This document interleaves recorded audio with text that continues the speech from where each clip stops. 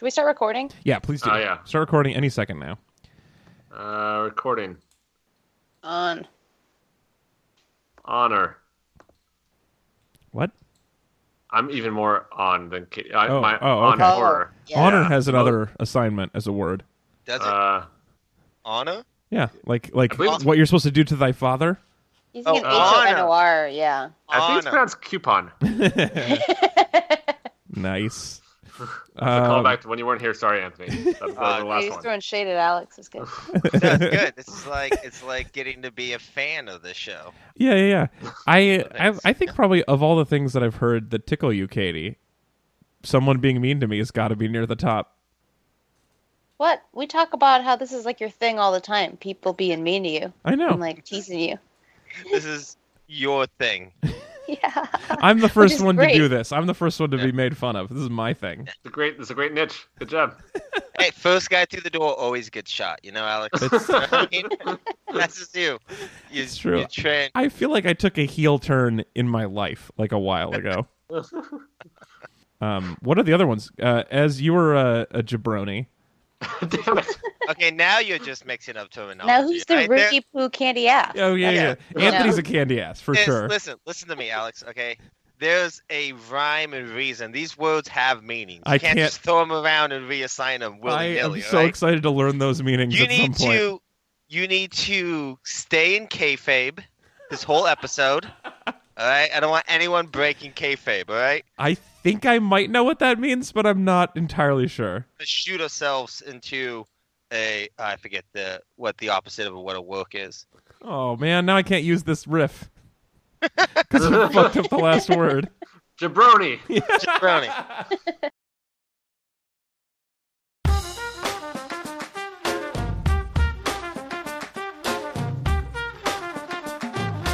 Good evening, Meat Suits. Welcome back to Read It and Weep. We are a good podcast about The Rock.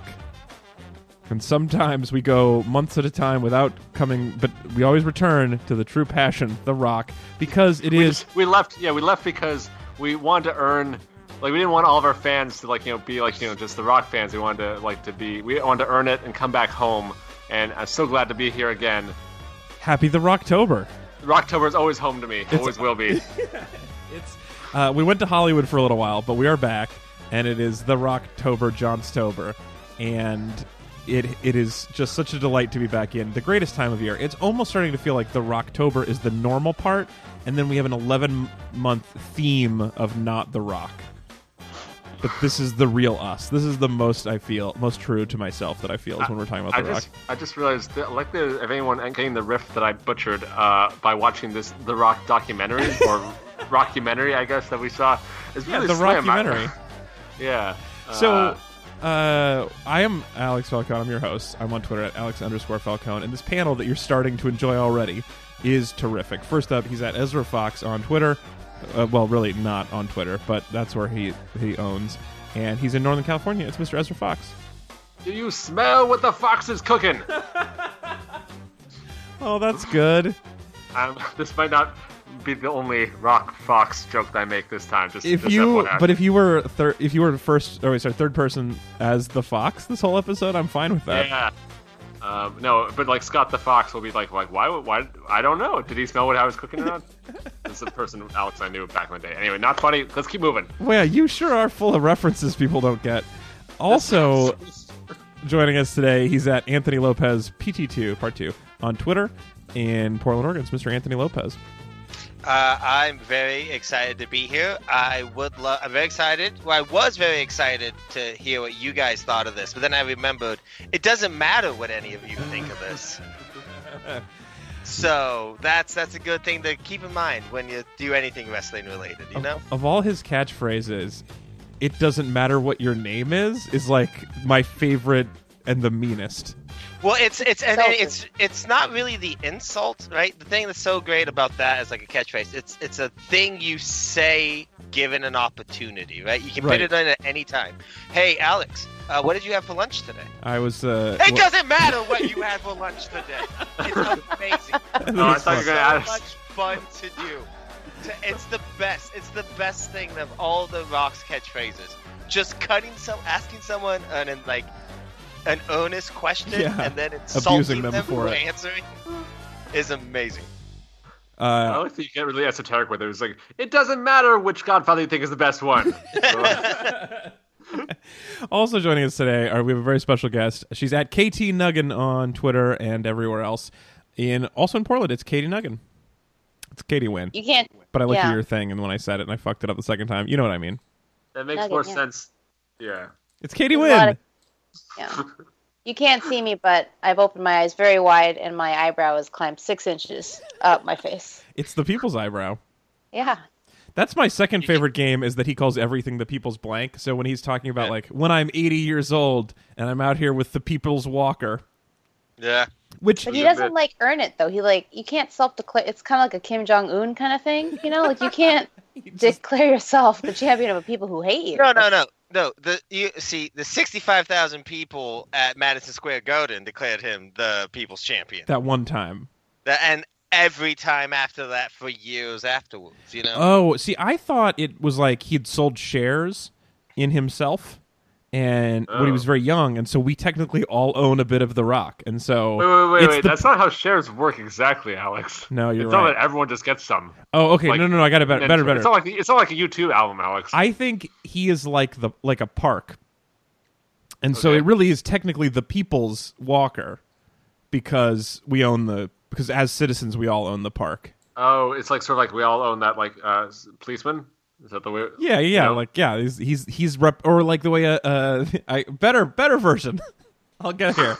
It's like the way a prosecutor is like representing the people's case. Okay, wait. So is this the people's court? And if you can't afford The Rock, one will be provided for you. The Rock will be provided for you. Thank you for saving this. Yeah. If it was people's court and there was a jury, it would be a hung jury. Yes, that is true. It's another The Rock line. You guys didn't watch this documentary with us. Katie, did you mean to start your riff with a John Cena reference and then go into a Rock reference? I don't know if you even realized. Did you mean to do that? No, wait, what? I don't even... I noticed that, but I don't know enough about to know if I understood it or not. John Cena's main catchphrase is, "You can't see me." Oh. So you open with, "You can't see me." Yeah. Yeah, I mean, the hand thing's definitely a part of it, but... Wait, why can't we see John Cena? The hand, I'm assuming. Is it makes it visible? Is there a ring that he has? Does he have that cloak from Harry Potter? He waves his fingers. It's like a hex, baby? Yeah, it's a glimmer he puts on the audience every night he goes out. Guys, can we develop our own catchphrases by the end of this podcast? I would really like this. I would like it too, but now I'm like panicking under the pressure. They won't be good. That's okay. I'm panicking under the pressure. You can't see me is pretty bad for a WWE wrestler. Catchphrase for a TV show. I'm going to just steal real wrestling catchphrases since you guys don't know any of them, that's and true. pretend. You shouldn't have given yourself away, man. Yeah. No, the thing is, you won't know. I still won't know. New catchphrase. Or then he'll throw in, fake catchphrases, and we'll be like, "Oh, I assume that's from Triple H." You've always been Macho Man, Anthony Lopez. Yeah, that's pretty good. Yeah. I am just Anthony Savage. too sweet. Once you start doing it, then it just sounds like any words are a catchphrase. Yeah. I mean, they kind of are. Oh man, do you guys know? Speaking of like catchphrases, are you guys familiar with the greatest catchphrase comedian of all time, Hamburger? Was that whole thing a catchphrase from a WWE wrestler? Alonzo Hamburger Jones was a deaf comedy comedian, and he says hamburger not just as a catchphrase, but like as like a stalwart, like instead of like or he says hamburger. It's tick incredible. No, but he gets introduced as Alonzo Hamburger Jones, so it's a tick. They're being real mean. He just says hamburger after every joke all the time. That's his thing. Should I do He's that? just the most successful person with Tourette's of all time. You just can't help it. Just says hamburger every once in a while. I noticed his feet. Okay. Well, I'll see if I want that one to be mine. That's a special bonus recommendation that I only was presented with recently. But look up hamburger, Alonzo Hamburger Jones. All right. So this is episode number 410 of the podcast. We have now done as many episodes as the number of parts of carbon dioxide per million parts of air we breathe. Is that good or bad? It's do we super need more? bad. Do we need less? Oh, really? We could use less. It's a record. Oh, well, at least it's a record. Yeah, I mean, if you're into Hamburger. Is that a record? That's a good catchphrase. Yeah, it's a lot. Anyway, speaking of things that are dangerous to breathe in, this week... Ask my wife, and she will tell you that is my catchphrase. Is that a record? That's a catchphrase of you walking around a music store, but you can't tell shapes. Yeah, I have really bad like object permanence and recall abilities. Yeah, you have some sort of like media format dysplasia. Yeah. Or you just you look at like singles for the first time, you're kind of confused about like why are they so short? You're like, wait, is that a record? Full album? No, just a single. Where are the B-sides? Anyway. So speaking of things that are dangerous to breathe in, this week we're talking about The Rock because it's The Rocktober, obviously. But this is our third The Rocktober we've celebrated here on the podcast, I believe. Maybe, yeah, third. And we've focused on him mostly as an actor on the show, but we have this is our first time. We're finally going to talk about his greatest role ever, which is backup linebacker for the Calgary Stampeders of the Canadian Football League. No, we're going to talk about him as a wrestler. And it is kind of embarrassing having watched this because that was such a big part of his career that I knew nothing about, except that every time we bring him up, Anthony mentions the People's Elbow, so I knew that was a thing from this show. I do think there's something to be said about it is his greatest role in the sense that it is a character he has been playing. He played nightly for years. Yeah. I do think that's one of the fascinating things about wrestlers. Triple H is the one guy in this documentary who's been there the whole time and is still actively a part of the WWE. Mm-hmm. And his character arc, watching early stuff with him and seeing holy shit, it's I've been watching a 25 season soap opera. Look how far this character has come. They really do. There is something to He started out as just single H and just grew from there, guys. It's not actually a name, it's a title. For every decade you've been wrestling, you get a new H. Get another H. I wanted to look up his name to see if it was Hunter Herbert Helmsley. Yeah, it's Paul Michael Levisk, but that's a good one.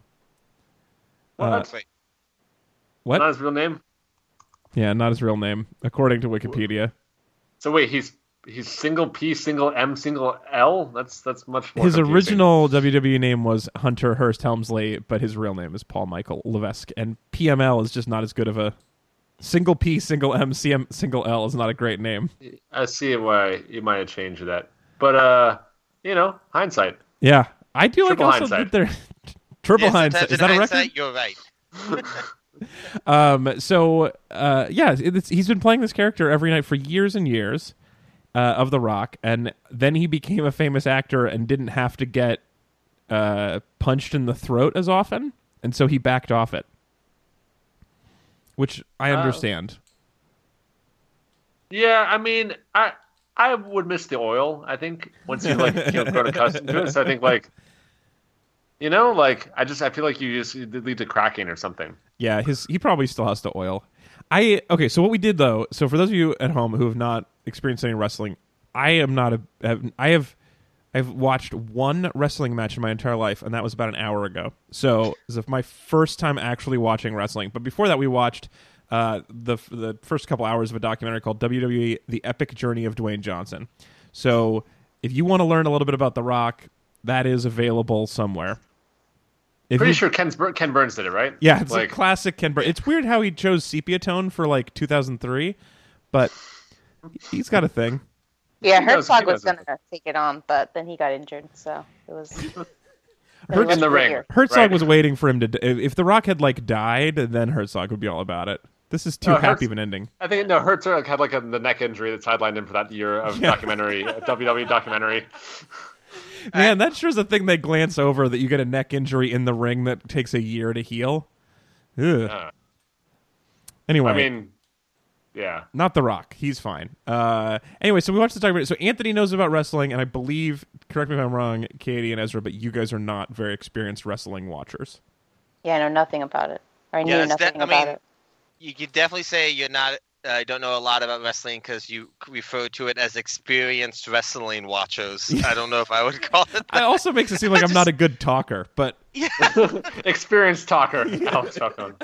So we put up, as we do for most of our months like this, or our theme months, we put up a vote for our Meat Buddies, and they chose this episode. So we The Rocked the vote, and that's how we ended up with this rockumentary for the Rocktober. And so I'm very excited to be talking about it. Basically, this show is called Anthony Explains Wrestling to the Three of Us, and I can't wait. But I say, let's start out, actually, for those of you who did not watch this documentary and don't know anything about The Rock's career pre-films, let's do a tag team summary of that career. I will begin, I guess, and just tag me whenever it is boring or incorrect. Cool? Can anyone tag anyone? Is that how tag teams work? Yeah. I assume no. Tag team means you have to... No, goodness. Excellent.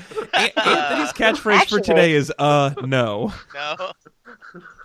I mean, hey, when it's on, it's on. Shit gets crazy in the squared circle, but sometimes you may accidentally tag in the wrong guy, but no, in a regulation tag team match, you can tag in your teammates. I want this a good, clean match. I'm assuming that there are no regulations. Perhaps I was wrong. All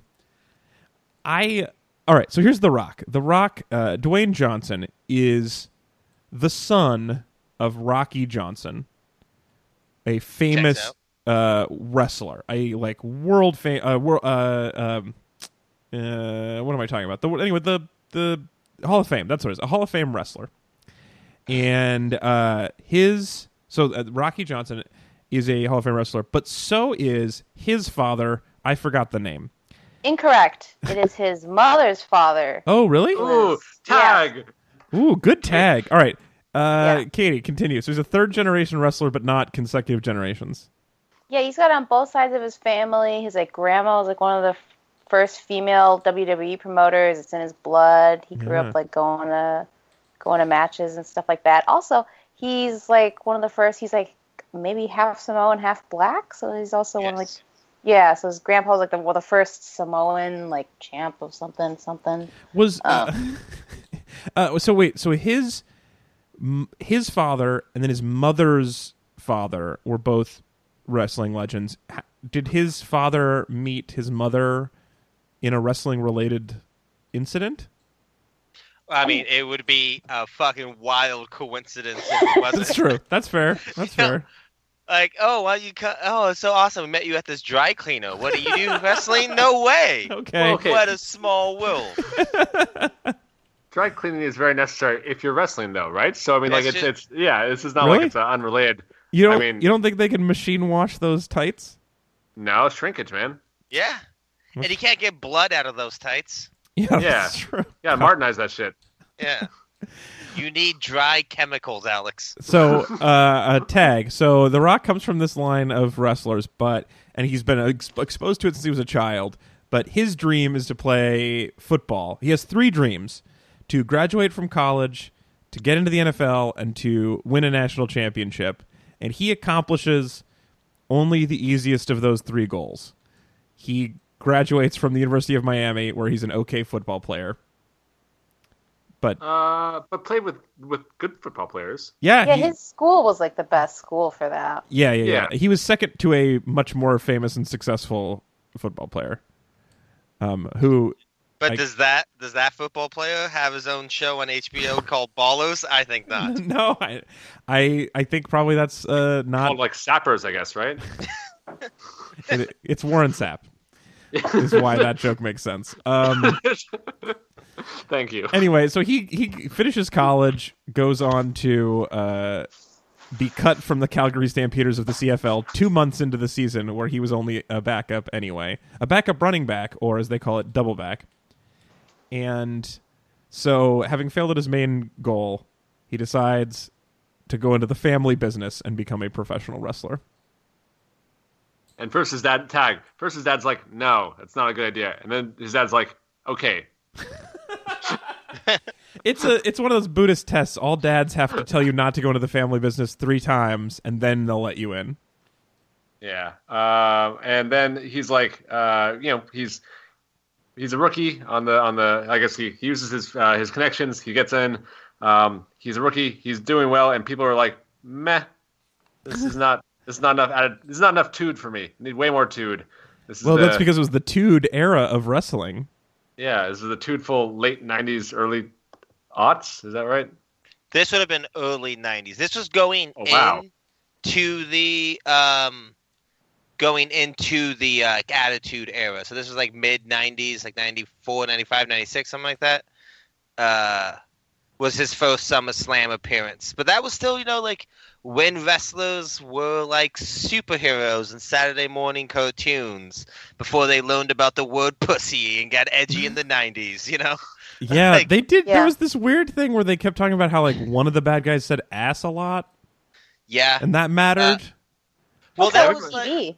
That was like Triple H's whole thing was when he was a good guy. Like when they talk about their first feud, it was Triple H and D-Generation X, which was this group of fucking, it was a guy named X-Pac and China and Billy Gunn and the Road Dogg, and they went around and they told people to suck it, and people lost their goddamn minds. Oh, that's why those guys were doing that, like... the chop thing, that's from D-Generation X. The reason why every elementary school and middle school kid did that growing up was because of reference to Shawn Michaels and Triple H telling adults. That's why I told people to suck it. Yeah. I had no idea. They were going around. It feels like it's almost like we're learning Latin. Like we're just all of a sudden understanding the roots of all this stuff. Yeah. They didn't go into one point. I was kind of hoping that they would at least reference this just to get a look of embarrassment. But there was one Raw when D-Generation X, to make fun of the nation, the Power Nation, not the Power Nation. What was the name of his? Domination Nation. Nation of Domination. Domination, yeah. They came out all in blackface on the USA Network at like 8:30 on a Monday. I remember seeing that and being like, I don't even understand, but I know this is wrong. But yeah, the wrestling in the '90s was great. Weird time. Yeah. So, Katie, tag in. Take over from there. Where are we? He's just started wrestling, and people aren't liking him because he doesn't have enough Tude. Yeah, he's going by his full name still, Rocky Maivia or whatever. Yes, that's it. That was his grandfather's ring name combined with his dad's name. So the Maivia is, People hated him, but it wasn't like it wasn't that good love to hate thing. It seemed like it was just kind of like he was not appreciated. Hated him. Yeah, like he was too smiley, and he was talking about how like they could see through him because he would like lose a match, but then just be like happy and grateful to be there. And he's like, and that's bullshit. They don't want to see that, So they wanted to see more attitude. And they got it because he turned heel, which is where you are into people booing you instead of being sad when they boo you. Apparently, when you're a villain in the story. There's easier ways to describe these things, Alex. It's not so fuck. I gotta tell you, Anthony. Like wrestling is not that complicated. And people who don't know anything about wrestling always look at it like it's like looking into a fish tank. It's an alien world. What's going on in there? It feels like it. I watched this match. It felt like an alien world. I would be if I was maybe 5 years older, I would be tempted to use the word appalled when I watched it. I was just so confused and frightened. Wait, is that that's what will make you appalled? Like in the future, what will appall you in 5 years, Alex? No. So I mean, I just wouldn't. Did you I'm not to get the vapors while you were I'm watching just too it? young to say. Come on. I'm just too young to say that I'm appalled by something, but that's the closest word I can think of. It was so foreign, Anthony. Are you like semi-palled? I am be-palled? It's very easy. A soap opera, but where the drama is acted out in vignette sketches and through physical violence. That's it. See, that third one is where it's weird. No, it's not, because it's what we do with. You saw The Sopranos? Yeah, I mean, that's true. Those shows have just as much. They don't have just as much violence as a night of wrestling. I mean, let's not be ridiculous here. But they have violence as well. They have conflict. It's the same thing. It's just that in a theatrical show. It's a sports play.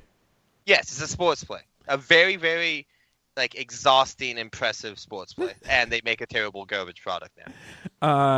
All right, so Ezra, where are we? So he has more toot. He turns heel.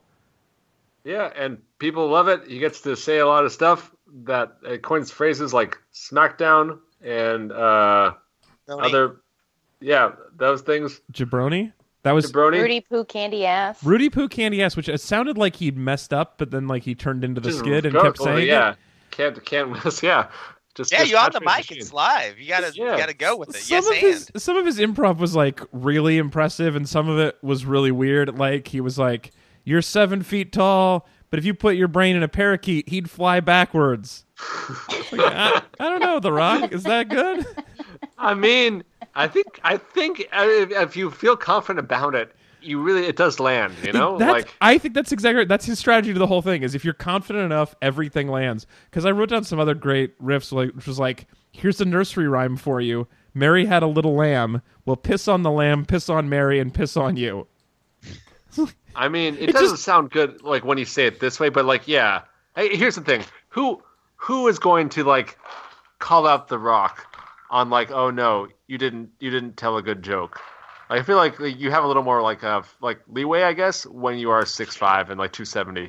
Well, that's true. I definitely wouldn't call him on real life, but it seems like the whole thing of them is for them to call each other out on things. Yeah. Well, and it's also there's also an element again, like they do one of these fucking shows like once a night, man. Like you're generating a lot of material. Well, it's not all gonna be great. That's true. Is it every night? I mean, it's not literally every night, but I mean, so when wrestling at like the height of the 90s, right, when it sort of was getting really popular around then, they had one main show, Raw, then they did a monthly pay-per-view, and then they did house shows, like shows in like theaters or smaller arenas, almost every night of the week. Wow. So like you would do a few of those, but always be back for Raw. So you might not go and do like the whole road trip, but you would do one or two appearances, and that's where they would test out a lot of like younger wrestlers and have a few ones at the big end of the night kind of stuff. So do they broadcast those tour shows? No, okay. Those are just house shows, and nothing important plot related ever happens in those, obviously. Oh, okay. But yeah, they occasionally like someone would get injured at one, and they would have to like cut to something they refilmed on like a Wednesday in Tallahassee, and that was always weird. Man. But yeah, for the most part, it's it's generating a lot of material here. So and they've never paid for good writers. Well, so WrestleMania is like their biggest event of the year. Yes. And then there's also SmackDown. Well, SmackDown's a separate weekly show on television. Okay, is that in a weekly show? Are there like matches? Are there elimination? Yes. What's the schedule? So, okay. So, man, because it looks like there's also a million other things from looking at their website. There's a Royal Rumble. There's Elimination Chamber. There's Great Balls of Fire. You're thinking, okay, yeah, there's that song. That's right. No, this is old 50s rock and rolls a lot. There's a show called Great Balls of Fire. It's a real thing. There is Hound a Dog. monthly pay-per-view that is like the Royal Rumble or SummerSlam or whatever, right? And those are the big things. That's the big plot.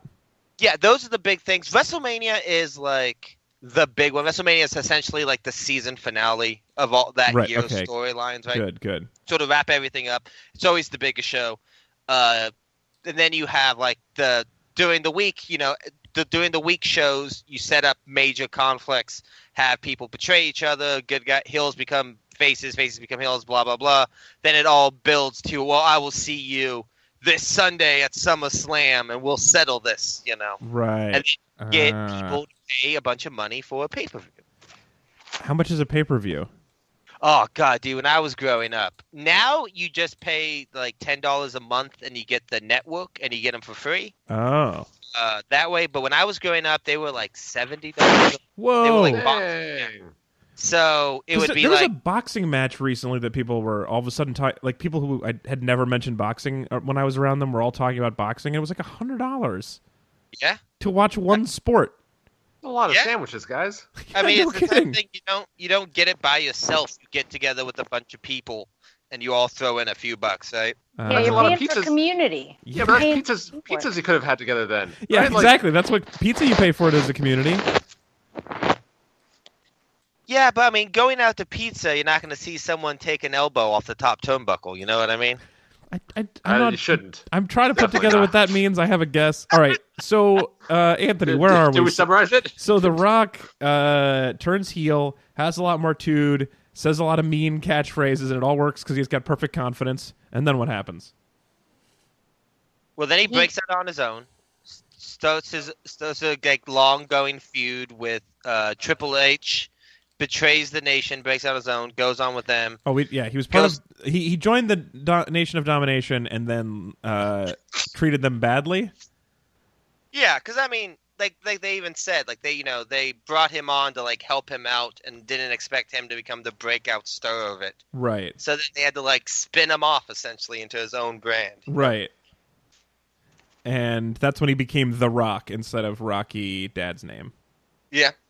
And then he became the youngest WWF champion ever. Had one of the greatest feuds with Stone Cold Steve Austin for years. The Mankind stuff I really liked watching. I'm just kind of reminiscing and being nostalgic. I like seeing that stuff. I was really happy to see some of those moments. Yeah. And then eventually he fights Hulk Hogan, but like Hulk's much older. And then he may have broken the Hulk's rib. Well, that was a bad match. I like that even in the documentary, they have John Cena straight up admitting that it's a terrible match. But wait, really? Everyone was talking about how like everyone remembers that match forever. Everyone remembers the reaction, like seeing the two legends and everything. But like John Cena said, like if you watched it with the sound off, you were wrestling and flush it on. Because things like Hulk Hogan, like The Rock is a great physical wrestler. Hulk Hogan is the worst wrestler to ever put on boots. He is Wait, terrible. do they all put on boots? Or do a lot of them do that or no? Most of them put on boots, yeah. Okay, thank you. I just had to clarify. I didn't know what kind of... Oh, man, this is the most pure we've ever had a one smart and three dumbs episode. He's not the... I mean, there's been people worse, but like of his level, for his success, he's not a good technical wrestler, right? He gets by on charisma and showmanship and being such like an icon. And he's a horrible. When John Cena said if you watch it with the sound off, you'd puke, I did not understand that he was saying because the wrestling was bad. I thought he meant like because it's so violent that without the people cheering, you'd be like, this is a gross thing to do to a person. No, it's because Hulk Hogan is just never been a good wrestler. He's a very selfish wrestler. He doesn't like to do what's called pitting people over, which is like giving your opponent moments in the match. Yeah. He's terrible at improv. Yeah, exactly. Yeah, he really is terrible. He's always been terrible with that. He never pits anyone over. He never like does fun, creative things. He's a very like boring, uncreative wrestler. Always has been. Okay, that's interesting. Okay, I want to talk more about that match because that's literally the only wrestling match I've ever watched, and I want to ask you more questions about that here in a second. But I think we've pretty much. And then I guess and then the next thing, The Rock becomes a huge movie star and doesn't get beat up in the ring as often anymore because he doesn't have to. Well, he's already like achieved everything the WWE could have offered him. They set it up like pretty much to show that he started yearning for something more. It wasn't just like I've been wanting to sell out as soon as I can, so much as like I've done everything I can here. Might as well go on to the next goal. At some point, he's beaten everybody, right? I guess, and he even like tagged up with the goofy guy with the mask, just so it would be Mankind. Mankind. Yeah, I really like that. Yeah, of course you do. As they teamed Dave up. Grohl's cousin, Mankind. It does look kind of like Dave Grohl. Does it? But they teamed up just to be a goofy buddy cop wrestling the Rock story. And Sock Connection, The Rock and Sock Connection is such a terrible name. No, you know what he does with the sock? Yeah, he has a sock. I know. Sock. Call him Rock'em Sock'em. The end. The Rock Sock Connection is just the weird. Now it sounds like Rainbow Connection. Who says? Why would you add the word connection into that? But do you know what he does with the sock? Oh, I don't want to imagine. What does he do with the sock? It's one of his Mankind's finishing moves. Okay. So when he's getting really close to the end of a wrestling match, he hangs the sock on the side of the ring so the roommates know not to come in. Yeah, they know not to come in. Exactly. No. He's about to get the 1, 2, 3, if you know what I mean.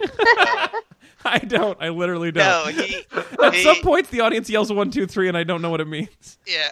Well, you pin. You because they also count 1, 2, 3 whenever Hulk is punching.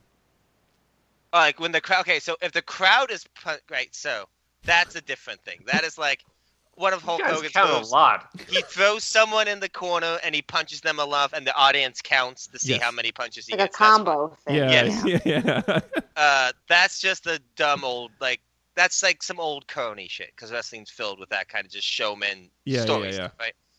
But like to win a match, a normal match, you either tap out or you're pinned. You're pinned. Right. So those are the 2 ways, and it's a 3 count. Is that you have to. Which, as far as I can tell, seems to mostly be 1, 2. He shook his leg, and then you keep wrestling. Well, you get one shoulder up. You have to have pin both someone's shoulders down. There has to be rules, or it's chaos, Alex. you have to have at one point, Hulk just started tearing apart the computers of the people doing the broadcast, but then didn't use them in a fight. He just threw some computer equipment around. It felt like there were not rules, I guess. I don't understand this technology. That was Hulk Hogan. They were supposed to probably do a spot on the table, and then something happened, and they had to abandon it, right? So, that kind of stuff will happen just in wrestling. Oh, yeah. How is this not an alien fishbowl? Okay, we need to do a compliment. So then now The Rock's famous as a movie star. Okay, that's the book. So, oh, God, we haven't even done the compliments? I know. Jesus. Ezra, we start to end every show with a compliment, and by that I mean about a half an hour into every show we do a compliment. It's called the compliment sandwich. It's kind of a weird location for the bread. We don't care. It's still a sandwich.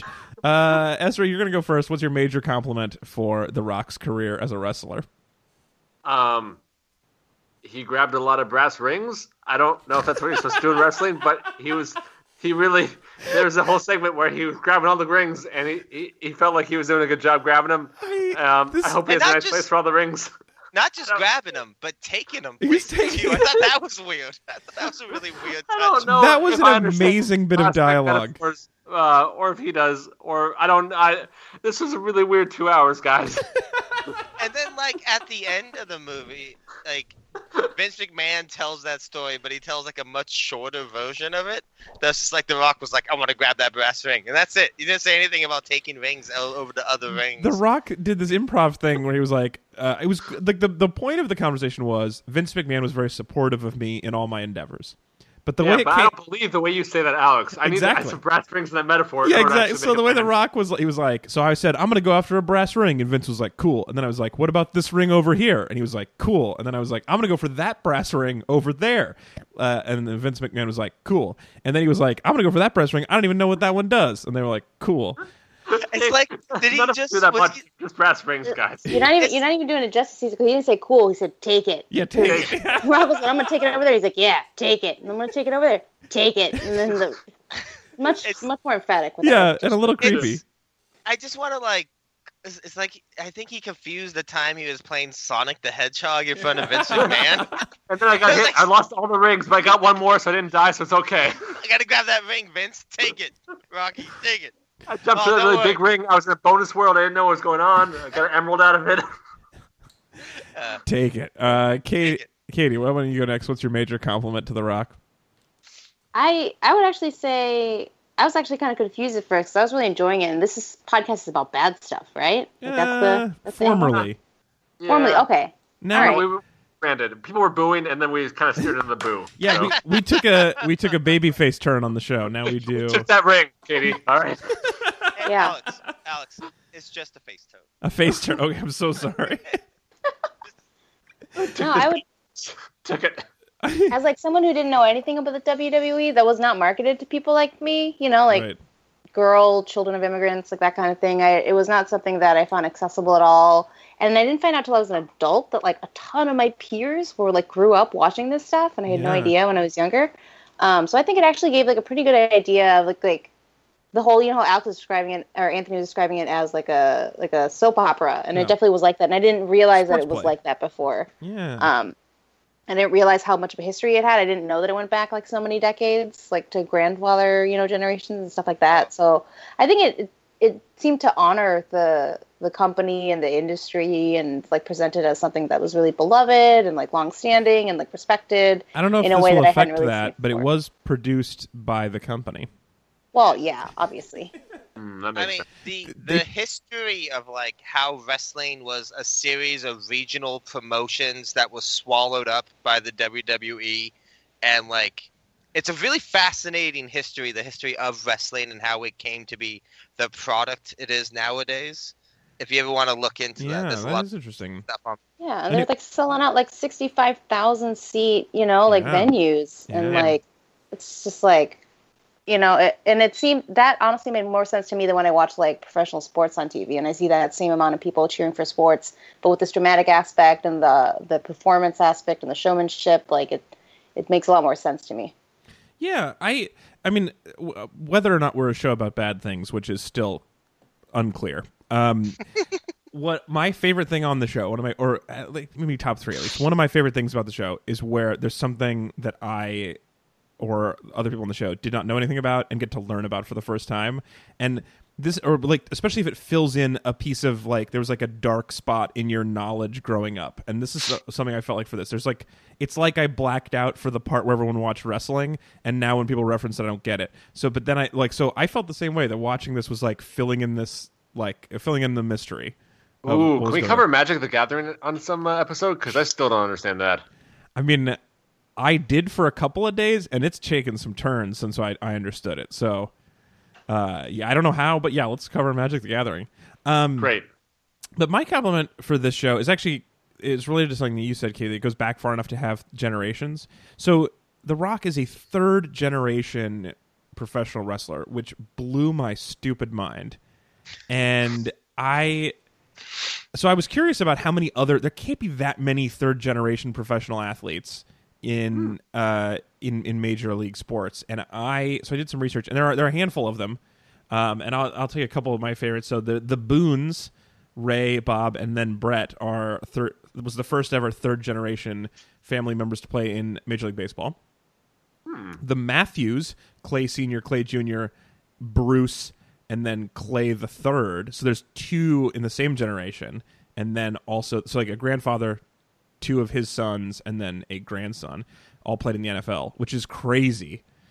And then, my favorite family is actually 4 generations: Nasrullah, Bold Ruler, Something Royal, and Secretariat, which were the grandsire, sire, dam, and foal of elite thoroughbred racehorses.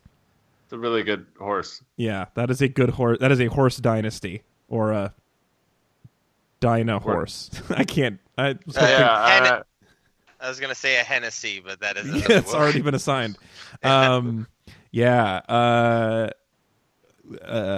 So, Bold Ruler lost the Belmont Stakes to a horse named Gallant Man, Gallant Man set the record, which was then broken by Secretariat. I mean, there's just a fascinating set of generations. I also think that all professional athletes should be named by combining the names of their parents. So, how about all people? It is I love the way you name horses. That is so much fun. Anyway, so those are my favorite third generation athletes. Also, that's like one of the worst pickup lines I think you could probably tell someone. Like, I love the way you name horses. I meant how everyone names horses, not you particularly, but yeah. I don't know. I'd fuck that person. Anyway, I don't know why I said that. Anthony, you close us out. Major compliment for The Rock's wrestling career. Yeah, I mean, for this thing, at least, I want to have to say, I kind of had an experience sort of like Katie, where I grew up watching this. My wife, who I watched all of this with last night, did not know anything about wrestling either. So it is always fun to introduce her to something. And I did think, like, of all the wrestling careers, I guess this is kind of my compliment about The Rock, is like, of all the wrestling careers that are a intro, The Rock is probably the best. Because it doesn't have anything, like, too gross in it in terms of like his personal life stuff or like his wrestling character stuff. Like, you know, the 90s were a different time. People said and did different things, you know, like there's a lot of wrestlers. Like that hilarious riff about Vince McMahon's daughter's fake breasts. Yeah, funny, all that stuff. I mean, aged really well. Yeah, I mean, there was a whole plot line when Satanists kidnapped Stephanie McMahon and raped her and sacrificed her to Satan, and it turned out Vince was behind. Yeah, Vince was behind the whole thing as a way to fuck over Stone Cold. It was crazy. What? Back in the days? Yeah, that's lurid. Yeah, that's insane. You have no idea. There was once a bunch of Japanese. There's a porn star guy named Val Venus Get it? His name kind of sounds like penis. His closing is called The Money Shot. And there was a bunch of angry Japanese. Wait, but if his closing move is he throws his wallet at your face, I kind of like it. But there's a bunch. He of knocks Japanese you out with his heavy ass wallet. That were upset about his large penis because get it, they're Asian. Yeah. And they cut off his penis with a samurai sword. I mean, there's. Are you serious? Oh yeah, my god. They didn't literally cut off his penis. No. So it was he pretended to be stunned for a minute, and during that time, they pantomimed cutting off his penis. Yeah, this didn't happen in the ring. This was like a vignette that happened on the on the monitor, right? It's a backstage shenanigans. But wrestling was there's so many things, especially from the Attitude Era, that are so disgusting and offensive by modern sensibilities. But that The Rock's career, minus those ones that they showed, I'm sure he has other really distasteful things that don't hold up very well. Overall, he's just a fun, silly character. He's really, really cocky and loud and a hell of an athlete. Had a good story. His main go-to to make people mad at him is to talk about whatever city he's in and say the women there are ugly. Didn't age super well either, I guess. Yeah, so it wasn't perfect, but I mean, he certainly didn't cut off anybody's penis with a samurai sword, so that's good. Or pretend to. Yeah. Or at least if he did, he didn't make a plot line out of it. So good on him then of editing. Or if he did, they didn't mention it in this show. But it's not like someone like Stone Cold would be the other guy you would do, who had, didn't have too many things in the ring that doesn't hold up so well, but does have a lot of domestic violence cases against him in real life, things against that as a person. You're blurring. I don't understand what is art and what is real life anymore. So that was for real with Stone Cold Steve Austin? Yes, that would be called a shoot. Anything that's fake is a work. That's the way that term works. Oh. A shoot is a thing in their real life, but that they talk about in wrestling? No, they did. They never addressed his domestic abuse in the storyline. I'm just saying, that's as a person, he had a lot of that type of stuff. I see. Given what you've described from other things, that seems like they would maybe address it. I don't know. No, yeah, I guess that's true. I guess I could have. But you're saying that the WWE has the same policy as the NFL, which is we'll just pretend it didn't happen. I mean, a little bit different because they also knowingly make people go out and get concussions. I guess the NFL does that. Hollywood in general too. Yeah. Generally, society. You're right. Yeah. Man, I hope you guys are enjoying this segment so far because we're going to continue it, but now we're going to give it a name. It's called Claire Anthony Explains It All. So I just have so many more questions, and I'm assuming Katie and Ezra, you do as well. So let's just pepper him with some more questions. I would just like to start. So the People's Champion sounded like it was sarcastic. In what way? Explain his championship and how that holds up. Did he just? It seemed before, like you said, he won one thing, and so he's just that for life. No. So there are in the WWE or in all major wrestling promotions, there's a series of belts, right? There's the Intercontinental Champion, the Tag Team Title, and the World Heavyweight Champion. Okay, those are the big ones. And he was the youngest World Heavyweight Champion. That was a part of this documentary. Yeah. The People's Champion, that's a little bit different. That's just once he became any champion, he started calling himself the People's Champion because he's the people's everything, right? Sort of a nickname then? Yeah. It's not a title. It's a nickname. Yeah, the heavyweight title. Dr. Pepper is not an actual right. physician. Or Dr. He's Dre. technically a chiropractor, but that is really different. Okay, is he licensed or not? Yeah, or Dr. Laura. I mean, naturopathic chiropractor. Yeah. Depends on the state. Yeah, technically he's not allowed to be the People's Champion without getting new licensing in every state he goes to. Yeah, exactly. But he's got a lot of pull. People like The Rock, so he's getting that. He's getting those paperwork signed. Yeah, technically he can't go by the People's Champion. He just has to go by People's Champion. Is it some People's Champion? It's cleaner, actually, though. Drop the "the." That's good. It's cleaner. I like it. Okay, so more broad question. You've said, so there's the work and the shoot. And they keep saying sports entertainment over and over again, the announcers. And so that is, I don't know if you noticed, there's these funny things about, that's a lot of all the microphones in the stuff. The mics were all blurred out. That's because they used to say WWF, which is no longer the name. Right, because they got sued by the Panda people. Yeah, by the WWF. Oh, is that why? Yes. Yeah, the World Wildlife Federation sued the World Wrestling Federation and made them change their name. Because all those pandas were getting confused and going. They were getting beaten up. Yeah, they were getting like. Yeah, they tell them not to try this stuff at home, but the pandas are just going to do it anyway, right? They're like, oh, that's us, WWF, let's do it. And then they do a lot of elbow punching. Yeah, and you think a pile driver is dangerous when two humans do it to each other. You should see what happens when a panda piles drives another panda. I don't even want to see that. I do kind of want to see that. I guess, so my question is just like, what is the relationship to reality? I mean, what's the relationship to reality on Days of Our Lives, right? None. So none at all. Right? Anything that you turn on the TV, your show starts. It's a show, right? Unless something crazy happens, like an injury. When Owen Hart died, when that happened. Did he die in the ring? He was doing a character at this time called the Blue Meanie, who used to come up and down from the ceiling, like from the rafters. Oh no! And he was doing that. And he had a cape on, and he was like moving his cape, and it hooked his wince, and he fell, and hit the side of the ring and died on his way to the hospital. Awful. That happened at a pay-per-view. That actually happened. Oh. And when that happened, no, the show must go on. They went on to do the night. When they found out he was dead, they stopped the show and told everyone, this is not a part of the act. It's not part of the show. This is real. This is a tragedy. Wait, they said this is not part of the act? I mean, they didn't say that. They didn't come out and say that, but they were like, this is actually happening. Right? Yeah, I forget the exact language they used, but they were like, ladies and gentlemen, an unbelievable, horrible tragedy has happened, Yeah. One of the announcers had a heart attack a few years ago while doing the thing. That was like immediately acknowledged that this is a real thing. We are taking him to a hospital professional. This is not a show, not part of the show. So, but anything else that happens within the confines of that thing is going to be a part of the show. It's going to be part of what is known as kayfabe in the industry, which is the reality of the show. So, if you see wrestlers, doing anything within the show, they're supposed to be kayfabe.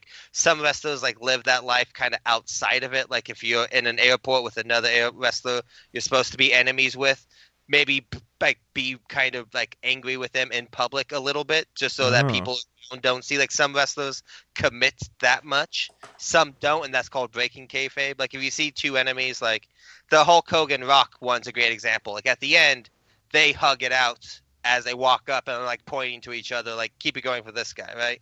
They shouldn't be doing that in the reality of the story. But when legends fight and that, they often break kayfabe like that at the end of the night. Just hey, give it up for this guy. That was a good time, Well, my question is, I feel like the stereotype of the dumb, WWE fan is that they think it's real. I always thought that maybe some people did think it's real. Does nobody actually think the violence and the animosity is real, or is there a decent number of fans who buy into it? I can't. I mean, when I was very young, I believed that it was real, but very quickly you learn that it's a fiction and a reality. And what I've always said about wrestling is what exactly is it that people don't think is real, right?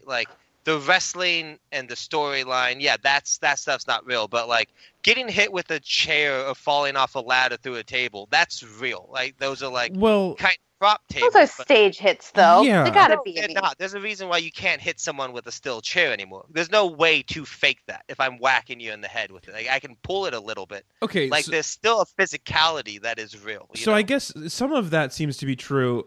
So yeah, definitely this seems super painful. They're definitely doing things that hurt, but they are also they're doing a lot of stage punches. They're doing a lot of slaps. They're in the fight, the one wrestling match I've ever seen, there were times when The Rock was missing Hulk's face by a foot or two, and and Hulk was getting hit by it really hard. That's why you were supposed to throw up.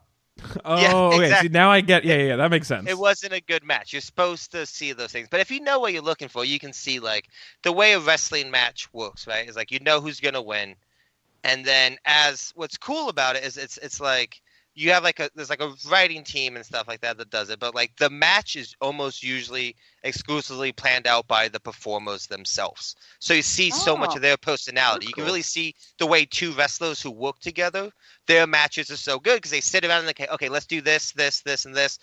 We've been working on this thing when we've been training together. Let's do this at this big pay-per-view, and then they have like a loose set that they're going to hit, and then they improvise along the rest of the way. So you'll see them like tell each other like, okay, I'm setting up for this, or let's do this, or let's move that way, things like that. The ref will have like a rough idea of the way the match is supposed to go too. So he's the one giving them time to let them know where they're at in the match. When he's pretending he's yelling at them like, don't choke people in the throat, he's actually being like, you have 2 more minutes, come up with a great move. Yeah, basically stuff like that. Yeah. Interesting. I was wondering what his role was, because there was a part in the one wrestling match I've ever seen where Hulk Hogan took off a shoelace and tried to garrote The Rock, like that mafia where you put a rope around there and strangle them from behind. He did that, and then the ref seemed mad. Yeah, Hogan fights dirty, but what are you gonna do? Call Hogan out? You know? I mean, that's like a fucked up thing to do. Yeah, but again, it kind of goes into the fiction of the show, right? Like, Hulk Hogan's the second or third most powerful man in this company. What is he going to do? The rules are crazy. He may punch me, the referee, if I stop him. So at one point, he did knock out the referee, but refs get knocked out all the time. Which I felt fine about, because he's like the cops. It felt like we're not supposed to root for the ref. But like the... Well, that's actually... Has a ref ever won a fight? I don't think so. Crazier things I'm sure have happened. There have been matches like there's one match that I think it was it the Hulk Hogan one that Mick Foley was the referee for? Mankind was? Or was that a Stone Cold match? That was not the one match I've seen. But yeah, but there was footage in this of The Rock reffing another match. Yeah, there's occasionally like refs, like wrestlers will be guest refs and stuff like that, and that's usually kind of fun. And crazy things can happen there. But I can't think of any specific time a ref will. All right, here's a question for you. The People's Elbow seems like it's really telegraphed. Yes. It feels like you have a lot of time to dodge it. It seems like not that effective of a move. How good of a move is it? The People's Elbow, one, is the most electrifying move in all of show business. So that goes a long way. True, it's very electrifying, It's only one half of The Rock's finishing thing, right? Right, because first he does the rock bottoms. Which, the rock bottom is supposed to knock you down, right? And then the People's Elbow is just a big, flashy, theatrical move. Like, it doesn't make much sense. Hulk Hogan's finishing move is a leg drop, which has always been the lamest finishing move in all of the industry. Could you explain to people who've never seen this, like, a rock bottom and then a People's Elbow? So rock bottom would be I would pit one of your arms over my shoulder, so I'm kind of holding you in like a weird half hug, and I pick you up and I slam you down. Really, this is where you being like a helpful partner, like you'd practice that move. When you said practice together, you mean like practice getting picked up and dropped for that. Yeah, I mean, most of that type of thing, that should be pretty easy. It's usually more bigger spots, like if you're doing something big off the tight ropes or like jumping over the ring onto someone. That's the stuff you really want to practice, like if you're doing something new. But the rock bottom, it's just mostly going to be like you do need to help lift yourself up if you're going to do it, have it done to you well. And then in like all wrestling stuff, right, you need to sell it. Make it look like it hurts really bad. They do a lot of like stumbling around, like stunned. They do a lot of that in a way that makes me think that they're not fully conscious of how bodies work. No, I mean, again, it's a show. They've been doing this for a long time. But yeah, so that's the rock bottom. And then the People's Elbow is once you're knocked down on the ground and he has all the time in the world, what he does is he stands above your head, slowly pulls off his right elbow pad, throws it into the crowd. Right, because that would have made it too gentle of a move. Yeah. And then he lose their fucking mind. Yeah. Huh. Right? You guys still there? It's a striptease. Yeah, Anthony, you disappeared, but you're back. Sorry. my internet disappeared for less than a second. But yeah, throws the shoulder pad. He throws his arms back and forth for a second. Oh. Just to hype people up. Uh-huh. Yeah. And then he runs across the ring, slides dramatically towards the person, and then just drops an elbow right onto their sternum. And that is his finishing move. Wow. Electrifying. Again, it's a good move. It's like, it makes sense. Like, anything with wrestling, if you pick it apart like this, it's going to sound dumb, because it is, right? No. The other thing is, like, once you're in it, if you're there seeing, like, I was at WrestleMania 19, that Stone Cold and The Rock match that's shown in this, as like, being there surrounded by that many people losing their minds, screaming, and watching something like that happens, it's amazing. And you get the same experience with the TV as well, to an extent, right? It's just like, it's satisfying. You want to see him do it because you know what it means narratively, not physically. Does that make sense? Like, so much wrestling is like, yeah, that doesn't make sense to what a person would do, but it makes sense narratively that this person is in control of the other one, so you're stunned while I can set something up, right? There's a narrative and a flow to the match that you just sort of like learn to pick up on that, you know? And like, that is what becomes satisfying. We got to wrap up really quick, but I want to get some questions from you guys too, if you have any. Katie, what were you going to say? So when you're saying that, like, Hulk Hogan's he's kind of like a selfish wrestler, a selfish player, will that manifest in such that, like, Rock will, like, put down, like, a really, like, brutal move, and then Hulk will just, like, get up immediately and be like, oh, that didn't bother me at all. Does he pull out a gun, like an improv, or like? He has done shit like that before, but yeah, it's just mostly like, he doesn't pit people over very well in terms of, like, he doesn't sell their moves very well. He's really shitty about losing. He's always been really bad about that. Like, he fights. That's why he won so many of his matches for so long. But yeah, because he refused to lose. Yeah, he literally refuses to lose. Just won't do it.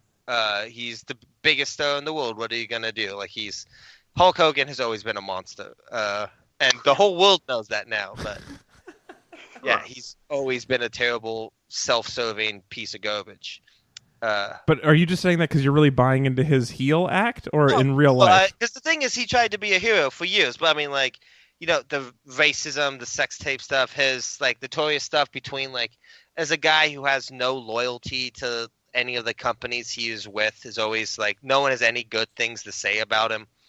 Hulk Hogan. Did you ever see him hosting American Gladiators? No. Because it made me a Hulkamaniac, man. No, I mean, that's the thing. Everyone was a Hulkamaniac back then because you just didn't know any better. You know? Oh, yeah. No, this is recent. I should have known better. Yeah. But it is kind of cool to see, like, you know, like, The Rock has always been someone who has a really stellar reputation. The Undertaker just retired. He always had a really stellar reputation. But, like, John Cena, Batista, guys like that who are in wrestling now, who are literally just seem like really good people, that makes me, like, very happy for the industry. Not to just be filled with, you know, psychotic, drug addict wife abusers. Yeah, John Cena's done a lot for the image of the WWE in recent years, for, like, the perspective of someone who has no into that media or community at all. Like, I have seen stuff that he's done, like, pop up, like, all over, like, Reddit and stuff like that all the time. I have a lot of respect for John Cena now. He's the reason why I stopped watching wrestling originally. Yeah. Well, it was more of, like, when he kind of came in, it was like the changing of the guard, and it became, like, what's known as, like, the PG era of wrestling. Like, John Cena is, like, he, you know, sort of talks like a thug, but he's, like, really positive and, like, you know, love, not hate. You can't see me. I don't cuss. You know, I always win. I don't understand why I can't see him. Yeah. I don't cuss. I don't fib. Yeah, I'm a good boy. That's exactly what John Cena's character is. Weird. Which is cool. And now, as I'm older, I'm respecting that. But, you know, I was, like, in my early 20s, I was kind of getting bored with wrestling in general. Well, we gotta get wrapped up soon. I have so many more questions about it, but actually, that reminds me of what I wanted to do next. So let's move on quickly to lightning bonus round. Lightning bonus round. We're going into the lightning bonus round. Lightning bonus round is our mini game segment where we answer questions that are related to or inspired by, but not necessarily related to the episode or the thing that we watched. Man, talking. So here's my question. So you said, Anthony, you like fell out of love with this because it was the PG era when you were in your 20s. And I guess what, Ez and Katie, what is something that you guys liked that did you have something like this that meant so much to you for 10 years that now you're like, nah, but then it maybe is also you have a different respect for as an adult? Like, does this remind you of anything in your life that you could tell us about? Wow, this is going to be like a really specific thing we have to like pull off the top of nowhere. I don't know. I feel like you could do it. Just because I don't have one doesn't mean it's hard. I've liked most of the stuff I liked when I was younger. If I still like it now, I didn't go through a period of not appreciating it. Like, I've always watched cartoons and stuff like that. My favorite book used to be Lolita, by Vladimir Nabokov, and now like as like, you know, and like I always knew that obviously the pedophilia aspect of it was wrong, but I was like, oh, but like so poetically stated, and it's about like kind of despair and passion and not being able to control that kind of thing. Which I, as a young person, when I was like 12 or something I thought was really mature. But now, like as an adult, 12 when you read Lolita? Yeah. Wow. I don't know. We just had it around the house. I don't know, but I really liked it. And it's very like poetic and like lyrical, and like he spoke like multiple languages, and I was really into that too. You know, like all the French references I was like, really into. But now, like as an adult, and like I'm just like, even if like the author didn't participate in these kinds of activities, like this does not hold up. Like I don't like how it's kind of romanticized. I don't like how it's kind of like apologist. Yeah, 2015 must have been so disappointing for you. I read Lolita. I know what's supposed to happen now. It is weird because he's such a brilliant writer that is like could do anything. Like you could use that power for anything. Why this? Yeah. Is it just like a challenge? You're just like, man, I bet I could make you guys like this character. Kind of, right? Like he's the lovable villain. Yeah. Which is like part of the reason why like I thought it was so good. And I'm just like, I know this is horrendous, but like you empathize and like you know, like you come to understand and like learn who this person is. But now I'm just like, ooh, you know, like ooh. Yeah. Do you think like Hemingway was just like, it's like, hey, Nabokov, bet you can't make pedophilia cool. And he was like, oh yeah, bet you can't make fishing cool. And then it's like, well, you're on. I love that. I love that theory. Have you thought of something? It doesn't have to be that specific, but just something. Well, no, I guess I feel like the things that like I cared so much about, I don't think I ever gave myself a chance to fall out of love with them. I guess is the thing. Like I feel like I'm more like once I think that's a possibility, I don't think I'll go back to those things because I'm afraid. Right. So so for example, I really really loved like Kurt Vonnegut. Like I think like mid-teens, like you know through like college. But I'm kind of afraid like to read any of it again just in case it doesn't like hit me in the same way. Because like I don't like I don't know how like I feel like I can't really win basically. Like and so like I'd rather just like kind of leave it as it is. That's interesting. Because I guess this was not a super well thought out lightning bonus round question.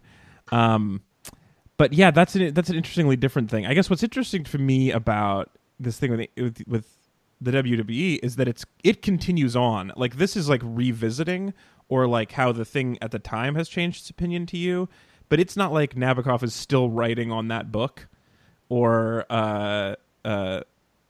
same with yours. So I guess I wonder if it's something that's like continuing where it left me. Not that those were bad answers; those were great answers and really interesting. I guess I'm just trying to think if there's anything for me that's like the WWE, where it's just continued on, changing and evolving, but like we've grown in different directions. I mean, I'd say like The Simpsons are a very obvious answer. Yeah, that is a good just like answer. Something that, but I mean, that's more of a like the show got bad, not anything that changed on my opinion, my behalf. Like, I don't think that is like, oh, if I was like the same person, like the young person who loved the early season of The Simpsons, oh, I bet if that person watched the new ones, they'd be like, no, I'd still be like, this is just not as good. I wonder, like, if because the new Simpsons is so like off-putting to me, having watched mostly old Simpsons. But like, if I started now, would I like think that the old ones were just boring and slow? I don't think it's that bad. I mean, even if like the overarching stories and the characters aren't as interesting, it's still got like dozens of random tiny jokes that are still kind of Simpsons style. They'll still make me chuckle. You know, It's not as compelling or engaging, but it's still like is entertaining, and I still know the characters. You know, they haven't strayed too much from like what they are like the main family anyway. I don't know. Well, I got one. Oh yeah, KFC. It has kept on, and it's evolved a little bit. Right at one point, they used chicken for the bun, but like it's mostly still the same, and you've changed.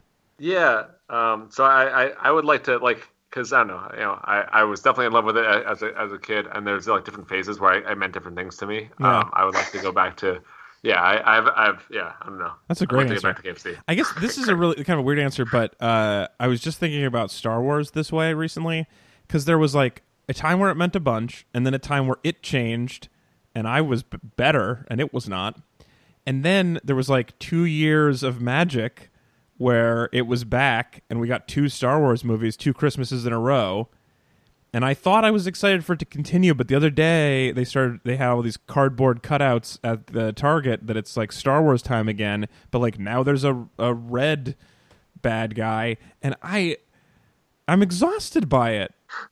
I hope that's his name. I hope his name is just Red Bad Guy. Rian Johnson is a fucking lazy ass writer. Who knew? That's why with like Star Wars, you gotta like. I am excited for this one, and then I think I'm checking out. I really like Rian Johnson. I think he's done nothing but great films so far. So I'm dying to see his Star Wars, and then I could not give a shit less. And I'm curious, like, what was the action scene that cost Han Solo? Yeah, well, I want to see what cost Han Solo his hip. But other than that, or was that the last one? Damn it! That was the last one. Not even a Han great Solo reference. is Damn. dead. I forgot he's dead. Oh shit! Spoiler too. Oh man, everything's the worst. Also, all those people in the other one are dead. Everybody's dead. Star Wars sucks now. I don't know. How was our one question in Lightning Bonus Round? Did we do it? It was. We did it. If you want to play along with Lightning Bonus Round, or if you have questions for us, go to read-com/next, and you can pose questions. You can see all the topics that are coming up for the rest of the Rocktober, and it is going to be great. All the things that we rocked the vote about. Now it's time for our minor compliment. We're going to go in reverse order. Anthony, that means you're up first. What's your last nice thing you're going to say about The Rock's wrestling career today? I like that he still continues to come back to do it, because The Rock has, a lot of wrestlers grab for that brass ring of movies. Wait, which one? All of them? Fail so everyone gets a shot at that ring if you're big enough in the WWE, they'll put you in a fucking movie. Yeah, that's fair. And almost all of them, they always pick the worst material to work with, and it never works for them. And The Rock, for the most part, is like picked really good movies, and he's great. Even when he's bad in movies, he's great in them. Like, and that's sort of like a thing about the man himself. Even when he was in bad matches, he was good in them. Like, right. The Rock just kind of has that. He has that it. Like, they talk about him in this movie, this documentary, about like everyone just sort of knew he had it. Like, you look at him like, whoa, this is the guy. And like, this, you really kind of do see that from him. And he got a lot of respect for him, and like never gone on to have like a horrible racist meltdown or say anything terrible or been arrested for domestic violence. So my minorest of compliments I have, because it should be a bare fucking minimum that anyone should pass, and it's very hard. He seems like an okay person. Yeah, that he seems like an okay person at least. Or that compliment is, we haven't found out the fucked up shit that The Rock is into yet. That'll be a dark Rocktober, guys.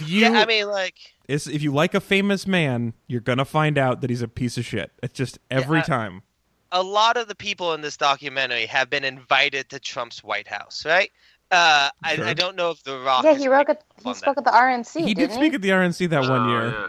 but that seemed like he was almost like a comedian there, and like the Bushes seemed weird about it. And that was like 2004, and like the RNC of 2004, while evil 2000, is not, guys. 2000 is not the RNC of like today, right? Yeah. Probably about like 90% the same blood that was in there. Well, in a bucket in the back.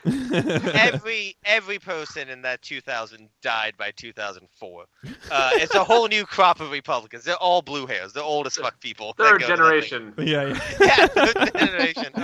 My minor compliment. We didn't even get to my question about, are there rules? Because there's a part where Mick Foley has his hands tied behind his back and being repeatedly hit in the face with a chair.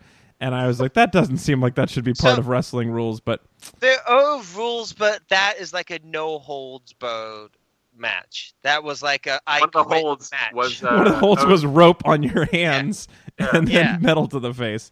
That was, you could do whatever you wanted. The only way to stop the match was someone to say, I quit. Ooh, Anthony, are there any matches that are like no bars held? We just like there's all these bars on the ground, you just can't pick them up. Well, you can pick them up, you just can't hold them. You're always juggling. Hot potato, but with bars. You pass them around. Bar potato, hot pot bar. There is, ladder matches, money in the bag matches, Hell in a Cell cage match, tables, ladders, and chairs matches. Tables, ladders, and chairs definitely sounds like a game I learned as a kid. Yeah. Oh, it's the most dangerous game. You want to be real careful when you play tables, ladders, and chairs. I mean, chairs and tables are fucked up, but ladders feels like you're adding a real likelihood of spine breaking. Wait, are there chutes also? What? Tables, chutes and ladders? Yeah, tables, chairs, ladders, and chutes. There should be, though. Just drag a children's play slide out. Oh, yeah, bouncy house. Is there bouncy house matches? Oh, man, I'm into bouncy house. No, hell in the bouncy house. There has been multiple buried alive matches when you have to bury your opponent in a mound of dirt they have.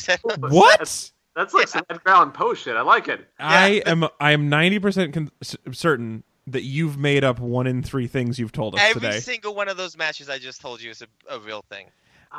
This feels like the whole episode is 2 truths and a lie. Sorry, go ahead, Ez. I was just riffing off other the Raven matches, just other Edgar Allan Poe matches. My minor compliment, though, is just for my favorite thing I think The Rock ever said, which was on this documentary, which was, I didn't want to be second once I heard first was available. I don't know, that really got me. Like, he had not heard about first, or like he thought it was taken, and so that's why he wasn't trying to win. Like it. And then he was like, oh, that's an option. Well, shit, I'm going to do that then. I've had a similar thing with chicken sandwiches. It's like, oh yeah, sure, like absolutely, I'll have the soup. But wait, there's a chicken sandwich available? I will take that instead. I wonder if this is related to your changing relationship to KFC. Yeah. I'm not. I may or may not be eating KFC right now. All right. I'm not. Kate, I'm assuming you're not. Katie, minor compliment. I really liked. So we watched like the first 2 hours of this. I watched part 1 and part 2 of 7. Yeah. So this thing is incredibly and it includes his whole long. career. Well, to be fair, the first 2.5 hours was the documentary, and the rest is all of those matches that they talk about. Oh, really? Okay. Yeah, so all of those big matches. I watched a few of them last night. Just immediately play after the movie. Okay, excellent. Yeah, I just really liked how it seemed like the WWE has kind of like chosen Rock to be like their, Odysseus or their Aeneas or something, like the epic, like it long is an story epic of journey. triumph. That's what it was called. Yeah, so I don't know. It felt very symbolic. He was like their hero. He was like, like the people's champion. They decided to like really pay tribute with these like, it's a whole genre, like the epic, hero's journey. Like El Cid and like all that kind of stuff. So I liked that. They were really drawing on tradition, literary tradition. I really liked the time. In that credit sequence, like Virgil was like, "Oh, Muse, I am not worthy to tell the story of the Rock." I liked the part where he stabbed Mick Foley's only eye. Who hit you with the chair? Nobody. Yeah. Awesome. There's wax in your ears. The Rock is going to sing. Man, it pisses me off that he can sing. He's just too good as a person. Anyway, Ezra, minor compliment. Wait, side note, can we do more classic stuff? I remember I want to get more of the more of a core class out later. Could we just do a whole just old shit month? Sure, old shit month. I mean, you have to make it a portmanteau with the name of the month, but then we'll do it. Shitember. Jantiquity? That's way better. Jantiquity is not only great, but fast. So, excellent. 10 points on that one for sure. Jantiquity is very good. We were already doing Sponsuary, but I think Jantiquity is pretty solid. We'll have to discuss if we can push off to... Out with the old, in with the old. Oh, man, it's got a tagline. All right, well, so I guess we'll do Sponsuary. Because we got Jantiquity. Jantiquity. I'm writing that down. And while I do, Ezra, minor compliment. I mean, I really do believe we actually covered this at some, like I think we did do like the Scorpion King at one point, right? Like No. No, like, but actually, like Alex, for our show, we talked. We did what? We watched the Scorpion King already, right? Like the Scorpion King. Right? Yes, we did. Okay, so it was great to be able to see another part of the Scorpion King again. I don't know why. I think the Scorpion King might just be my favorite Rock movie ever. What?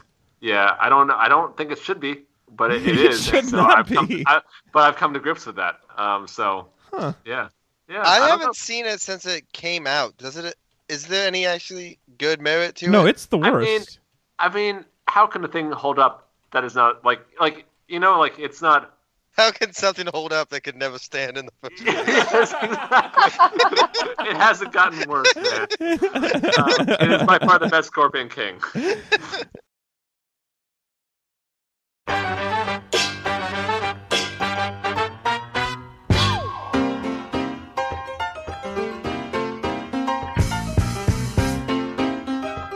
All right, that is it for our show, everybody. Thank you so much for joining us. We'll be back again next week. Next week, we're talking about Journey to the Mysterious Island, which I don't know much about, but it was very popular in the Rocktober the vote. So the Meat Buddies voted for this. It was originally suggested by Hank, who says, not only does this piece of art star The Rock as a replacement for Brendan Fraser from the first movie, which I do like sequels with replacement characters, but it also dares to suggest that Vanessa Hudgens could be the daughter of Luis Guzman. And after that, how much willful suspension of disbelief can we even manage? Hey, why couldn't she be the daughter of Luis Guzman? Yeah, why not? What the fuck did Luis Guzman ever do to you? You think he's not punching up when it comes to the bedroom? Luis Guzman is punching up. I'm sorry. He's a good guy. He's dope. Yeah, he does have kind of a face, though. But who doesn't love Luis Guzman? We all have faces, Alex.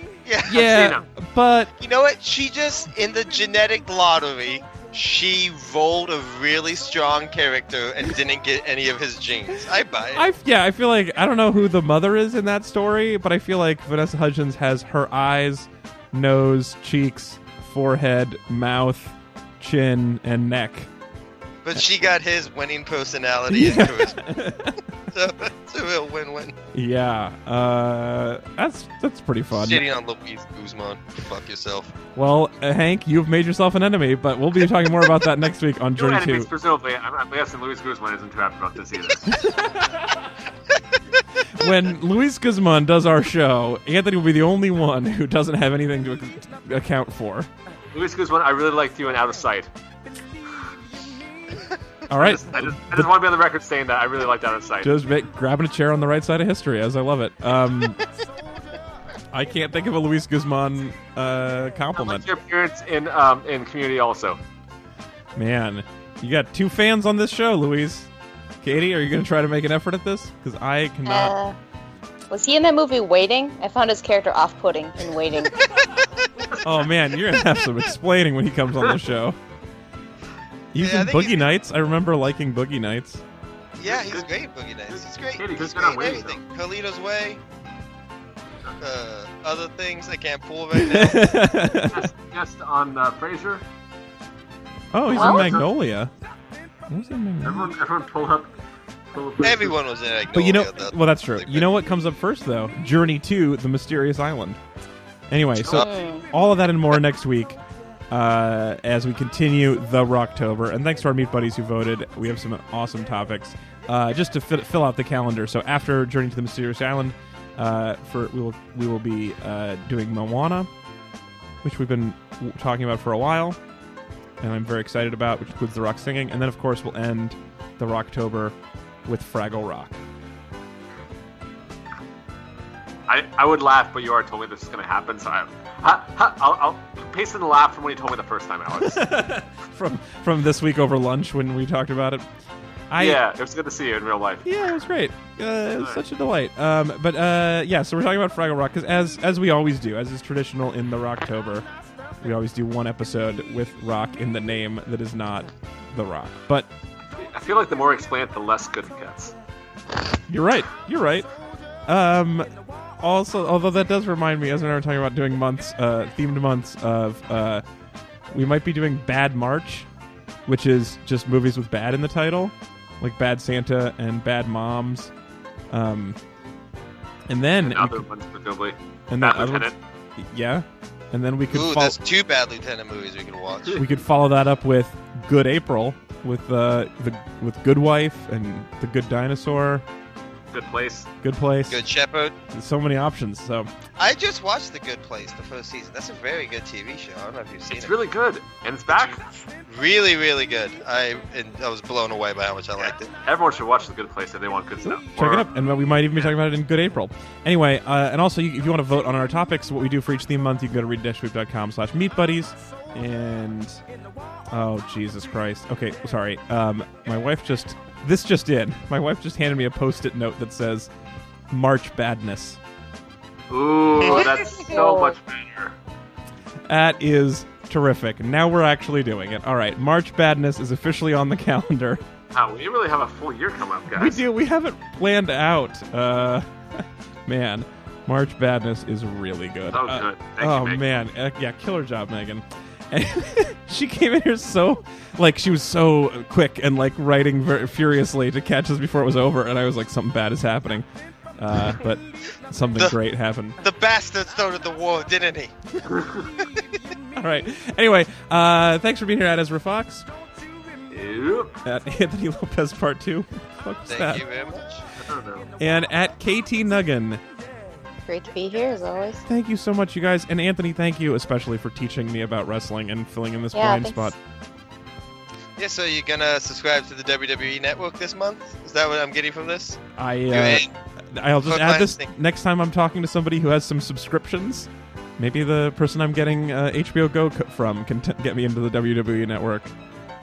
I don't know. I'd watch one more match. You know what I would do, Anthony? I would go to a show with you, a live one. Oh, if Raw comes to town, we should go do that. It does come to town every once in a while. Yeah. I'll do that with you for sure. All right. I'd be down for that. We'll talk to everybody when that happens, and again before that. All right. Bye.